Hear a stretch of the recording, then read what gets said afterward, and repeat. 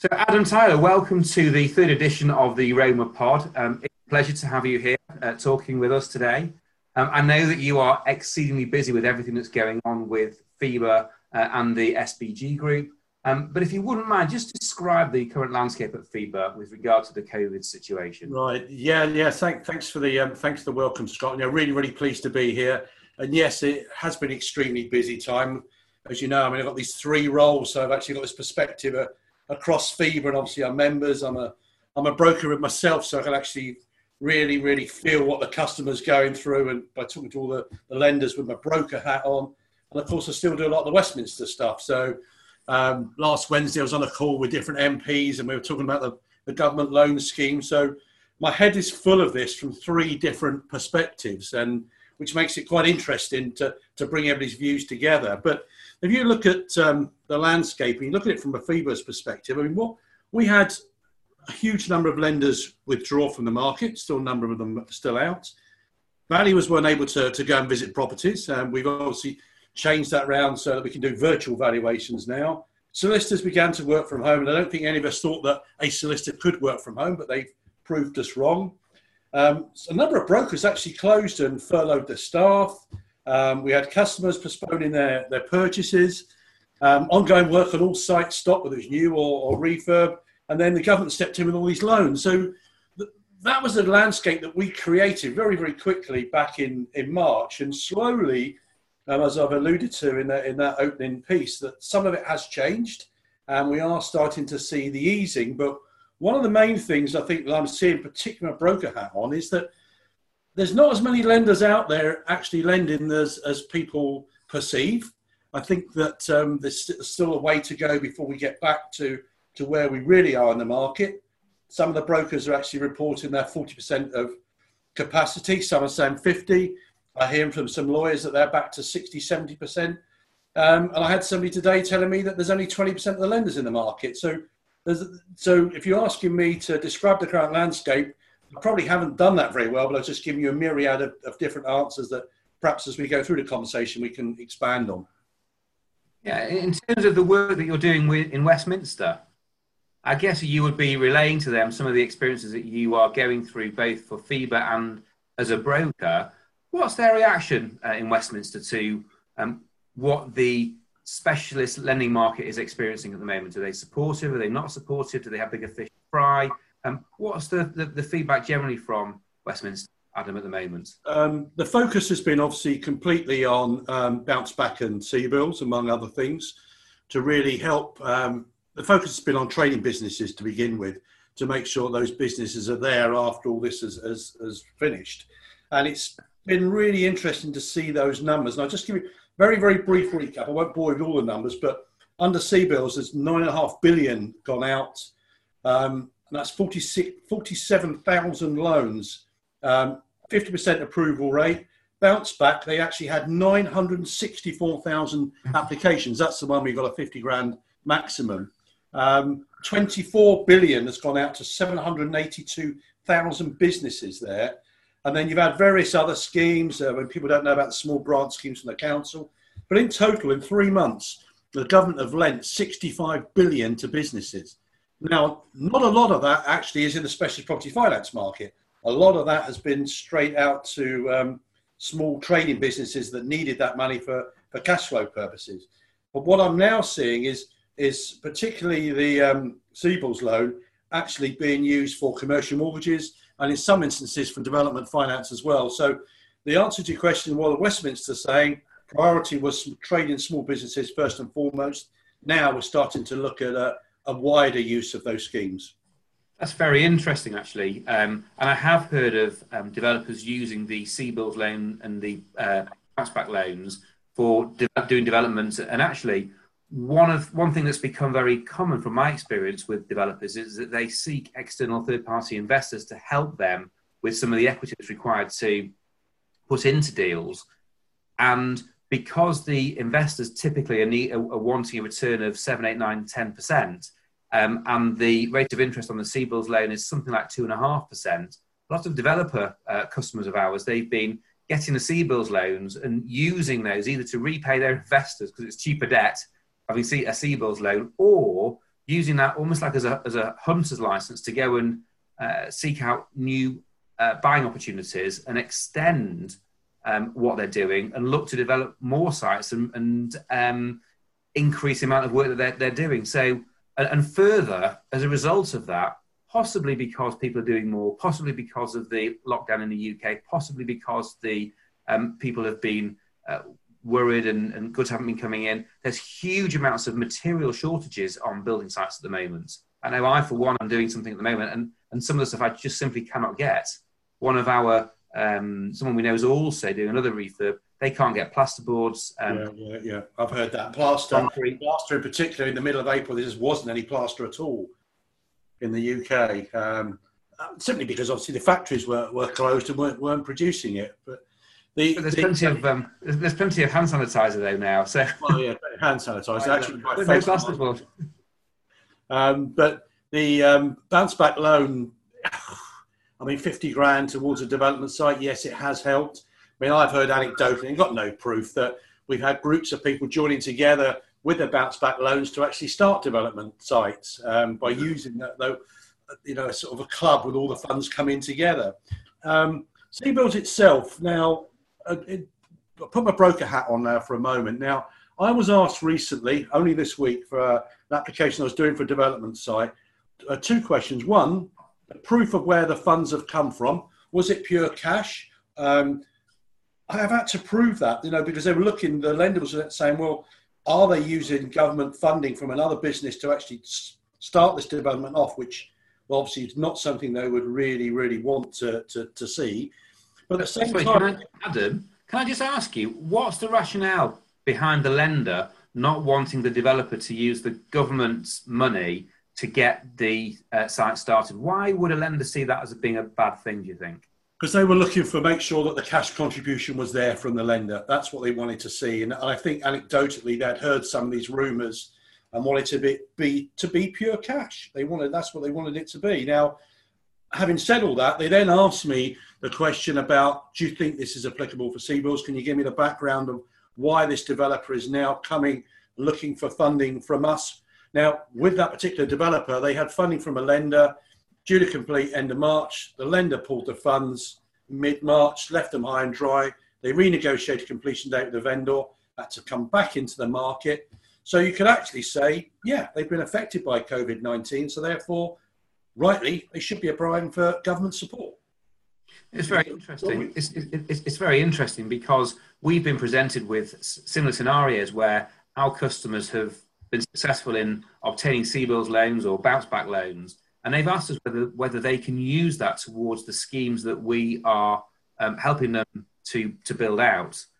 And I don't see any reason why we wouldn't allow them to do that, because both of them they're interest-free for 12 months. They're over 6 years in total. The interest rate is very low, and therefore there is a much smaller liability for the customer of using that than some third-party investors' cash that they've taken from somewhere from a third party that they're going to have to pay back at some point in the future. And if they don't, they could be in breach with penalties, etc., etc. So from my side of things, I don't think I wouldn't see why that would be a bad thing if a customer was using a bounce back loan for a development site, particularly because, in many cases, the customer will be in and out within 12 to 18 months anyway. Well, that's another good point. In that scenario, the government's going to get the money back within 12 to 18 months. Now, if you're lending it to a small business that's struggling, that is going to take the full 6 years and then struggle to actually pay the £50,000 back at the end of the term, you would have thought, well, you're better off with a developer than you would be with a struggling small business. So there is a counter argument both ways. And I think really this has come about because we've had a couple of weeks now of a lot of discussion around businesses taking bounce back loans, shoving them in the bank account, or taking bounce back loans and using them to pay off more expensive loans. So there's been a bit of a focus on it. In terms of development lenders exiting the market, do you think that's a trend that's likely to continue? And if so, what other trends do you think we're likely to see over the next 2, 3, 4, 5 months?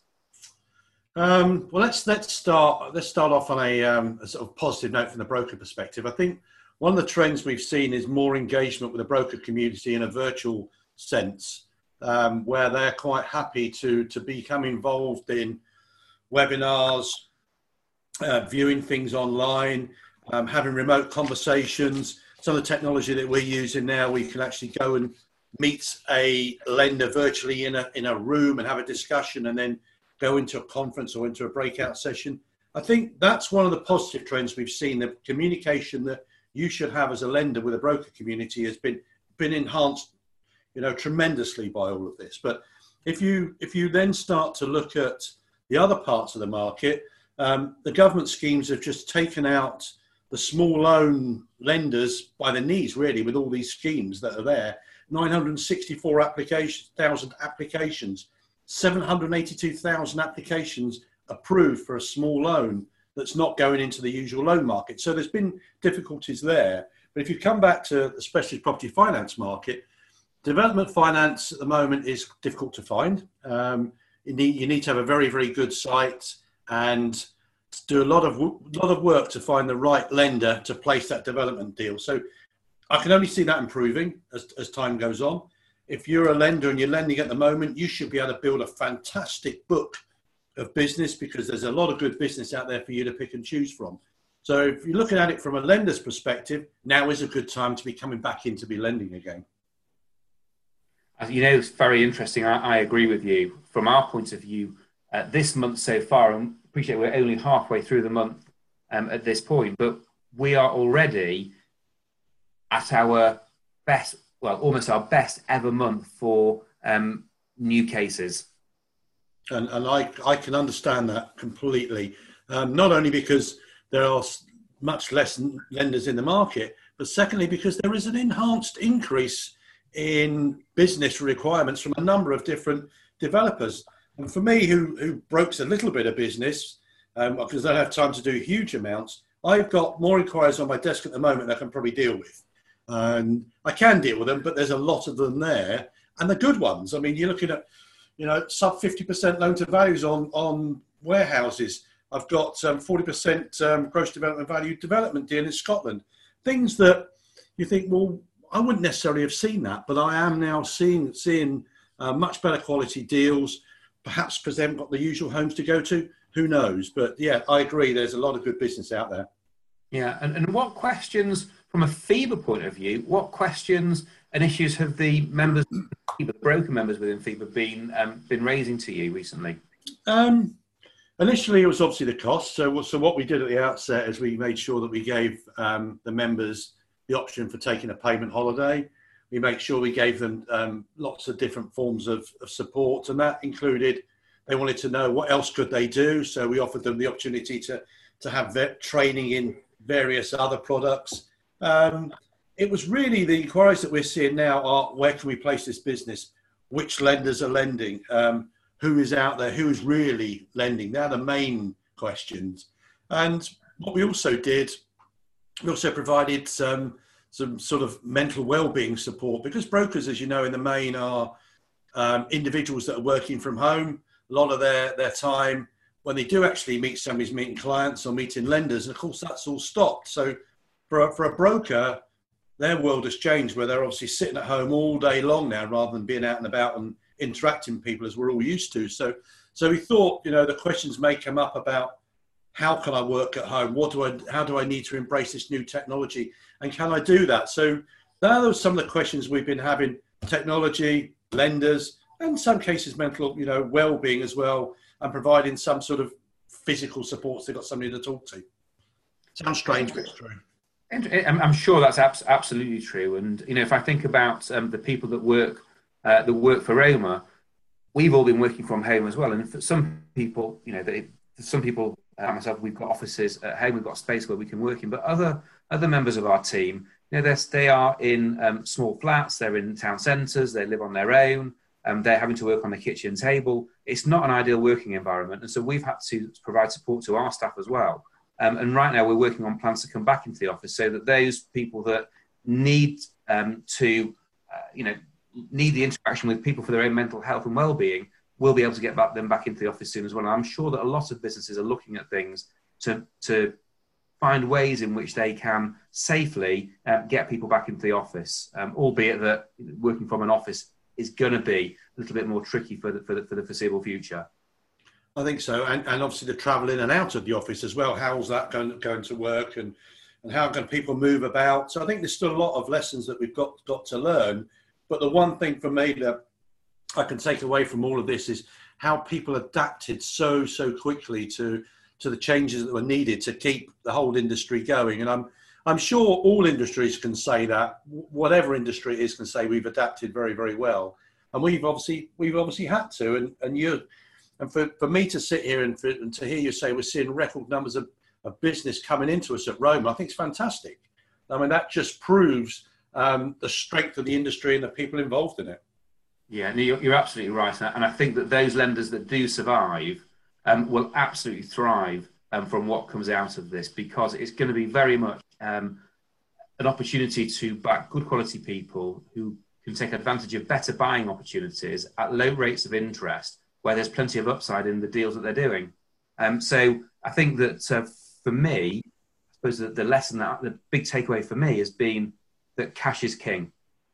Yeah, I agree with you totally. I mean, and the lender market is active in all sorts of different levels, and we have some which are very, very active, and it's good to hear you are, and there are others in a similar position to yourself. There's some that will only deal with their existing customers, which is fine. Some will work with a small panel of brokers because they've got less staff, and so they can actually only handle small numbers. We've got a lot of lenders which are still closed, and quite happy to say that they're still closed, and others that are currently in this state of flux where things are under review and are stockpiling applications. Applications are coming in which they're actually stockpiling for when they open again. And you could say as a lender, well, why shouldn't I see those? Because I'm open and ready. Probably the answer is you've got enough to see as it is. Yeah. Do you? What advice would you give to FIBA members for the future, and where would you see that a broker should focus their attention going forwards? For me, I think one of the important things is I've already mentioned development finance. I think the whole housing crisis that the UK suffers isn't going to go away. That's still going to be there.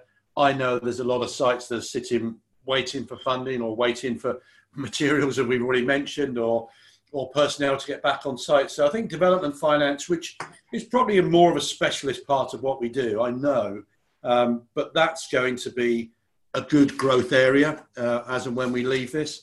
I think one of the other things that we also need to do is make sure we're very aware of fees. One of the things I didn't like in all of this, and I wrote quite strongly about it, was that the ATM Treasury actually had to comment on brokers taking fees for the government schemes because that had hit the market. Not all of them were brokers or members of FIBA or members of anything else. Far from it. These were other people coming into our industry who were trying to benefit from the crisis that small businesses were facing. So I wasn't keen on the Treasury actually having to make that comment because it meant we'd gone up in their consciousness.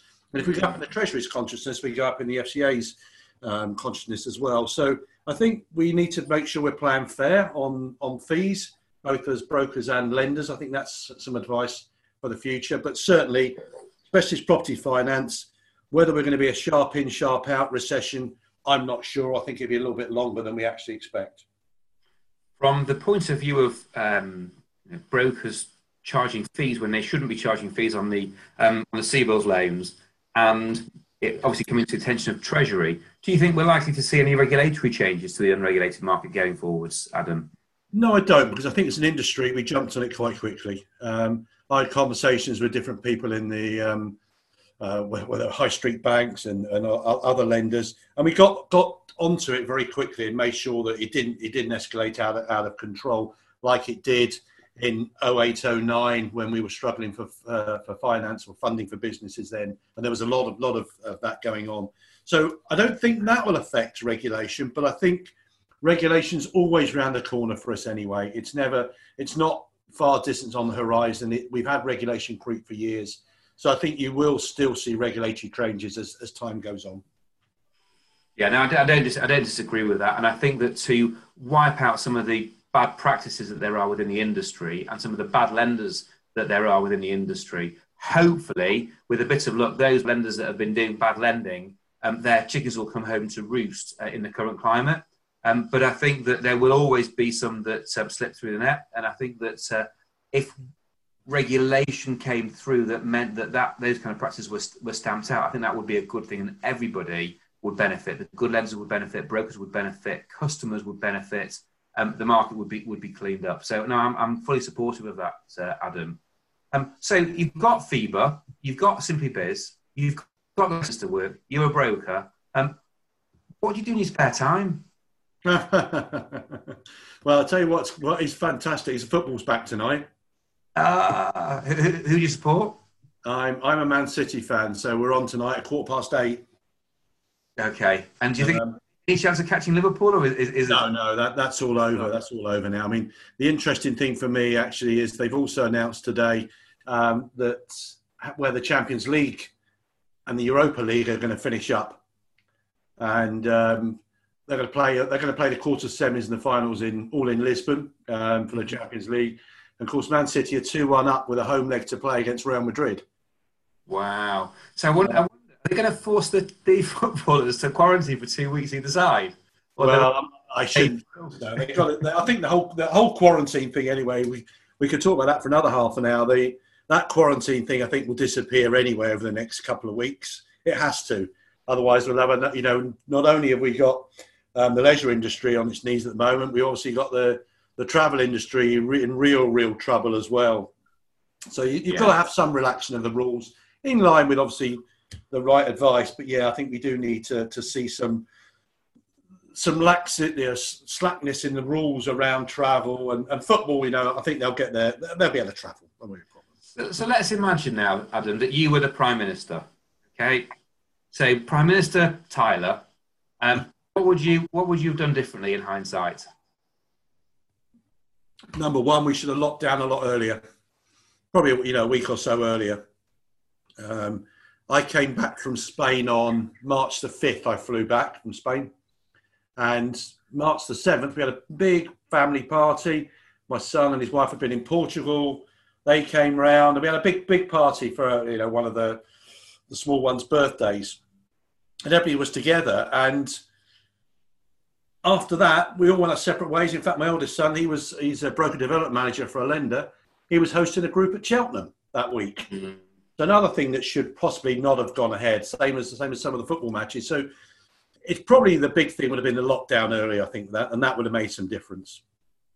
Yeah, I don't disagree. I think that there's an argument to say that had the government have done the lockdown sooner, had they have protected the vulnerable, those with medical conditions, and those over 70, but perhaps let the rest of the working population carry on working because the risk to them is fairly low, then we might not have been in the sort of the straits that we're in now. No, I agree. And if you actually go into some of the shops and you go into the likes of B&Q and places like that, you'll notice the staff are a lot younger than they were previously. Some of the older staff just aren't in the shops. It was the younger ones. I know it's changing, and obviously, I haven't been in a shop this week since they opened them. I haven't had a chance, but I think they could have done that earlier. They could have taken some of the more vulnerable people out and so on too. But we are where we are with it, and I don't think there'll be a second spike. I think that we've done enough now and we're sensible enough to know how to behave that won't happen. It's interesting. I hope that you're right. It's interesting. I read in the paper this morning that the outbreak in Beijing, they're blaming European salmon. So exported the disease to Europe, and now Europe exported it back to China. Anyway, so they're blaming European salmon for the second outbreak. Oh, no, it's ridiculous. Some of that sort of stuff. Some of the stuff you listen to is ridiculous. To me, Adam, that sounds a bit fishy. Yeah. This evening I've got to try and coax my 84-year-old dad to go out. He won't go out still. Oh, bless. Yeah, he wasn't shielded. It's fine, but he just won't go out now. He's lost the habit of going out. Yeah.